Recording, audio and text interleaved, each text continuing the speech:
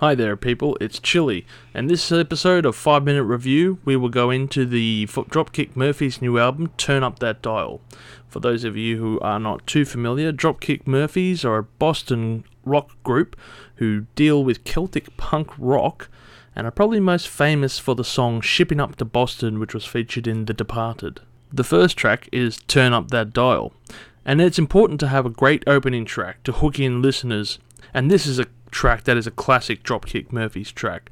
With the band doing their sing-along chorus and multi-instrumentals, it does a job as a solid opening track. A great sound from this album. The follow-up track is L-E-E-B-O-Y, or Lee Boy. It's another great song, and it would be great to see this performed live. And it's an ode to their touring bagpiper, Lee Forshner, while it also gives a shout out to their former bagpiper, Spicy Mick Haggis, and that's a great name, I just want to say that again, Spicy Mick Haggis. Middle Finger is the next track, and it starts like a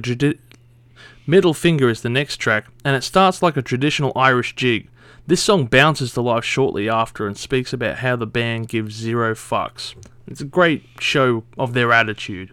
It's another great track as well. The following track is The Queen of Suffolk County, and this song seems to be based on someone in real life, but I just can't find out who at this stage. It's got a news headline intro that rolls into the song, and it's got a country vibe when it goes into it. It's a lighter track on the album and does its job breaking up the rest of the album from the beginning songs to the following songs. This will be enjoyed by Dropkick Murphys fans, no doubt, and it does well in telling its story. The next track, bit of an odd title this one, Mick Jones Nicked My Pudding. I'm sure that means something else. This is an odd song telling the story of Mick Jones of The Clash fame. It's a funny story with a punchy riff and smooth bass line throughout.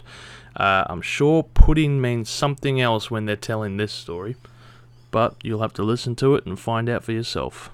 We go from one weirdly titled song to the next one, HBDMF. And I'm sure if you haven't heard this song yet, it stands for Happy Birthday, Dear Motherfucker. It's a birthday song stating who cares it's your birthday, with lyrics like, for you and nearly 2 million other people. It's a good track that will most likely be played live for anyone who has a birthday and requests the band sing them happy birthday. The next track is Good as Gold. This is Dropkick Murphys doing what they do best, with old fans surely enjoying this. It's highly energetic and will surely start many mosh pits when performed live. The following track is Smash Shit Up, and from the opening instrumental, this song gives off a Shipping Up to Boston vibe, and it just grabs you. It's a killer track. It has a great bass line that hooks you in, and with the guitar riff as well. It will also have you singing I Want to Be a Rebel in no time.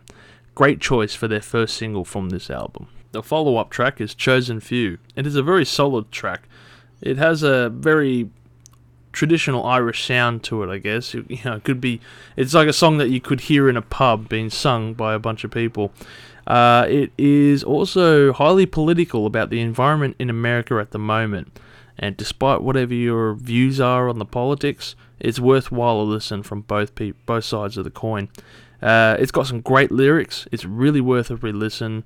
Overall, great track again. Also love the quick addition of the na na na na goodbye in this song. It's a great addition. City by the Sea is the following track, and it's probably the most pop-friendly song in the album, but it still has a solid rockabilly sound to it. The upbeat sound is welcoming and invites you to enjoy this track. The last track on the album is I Wish You Were Here, and it's about the Dropkick Murphys lead singer Al Barr's dad who passed away, and it's a solemn song but rounds out the stellar album. It's a great ode to his old man, and in Casey's words, to another 500,000 plus people we lost. Overall, Dropkick Murphys have stuck to what they know best and made a high energy album. It's similar to their back catalogue.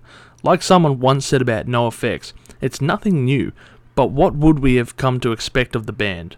Would you want it any other way? I know I wouldn't.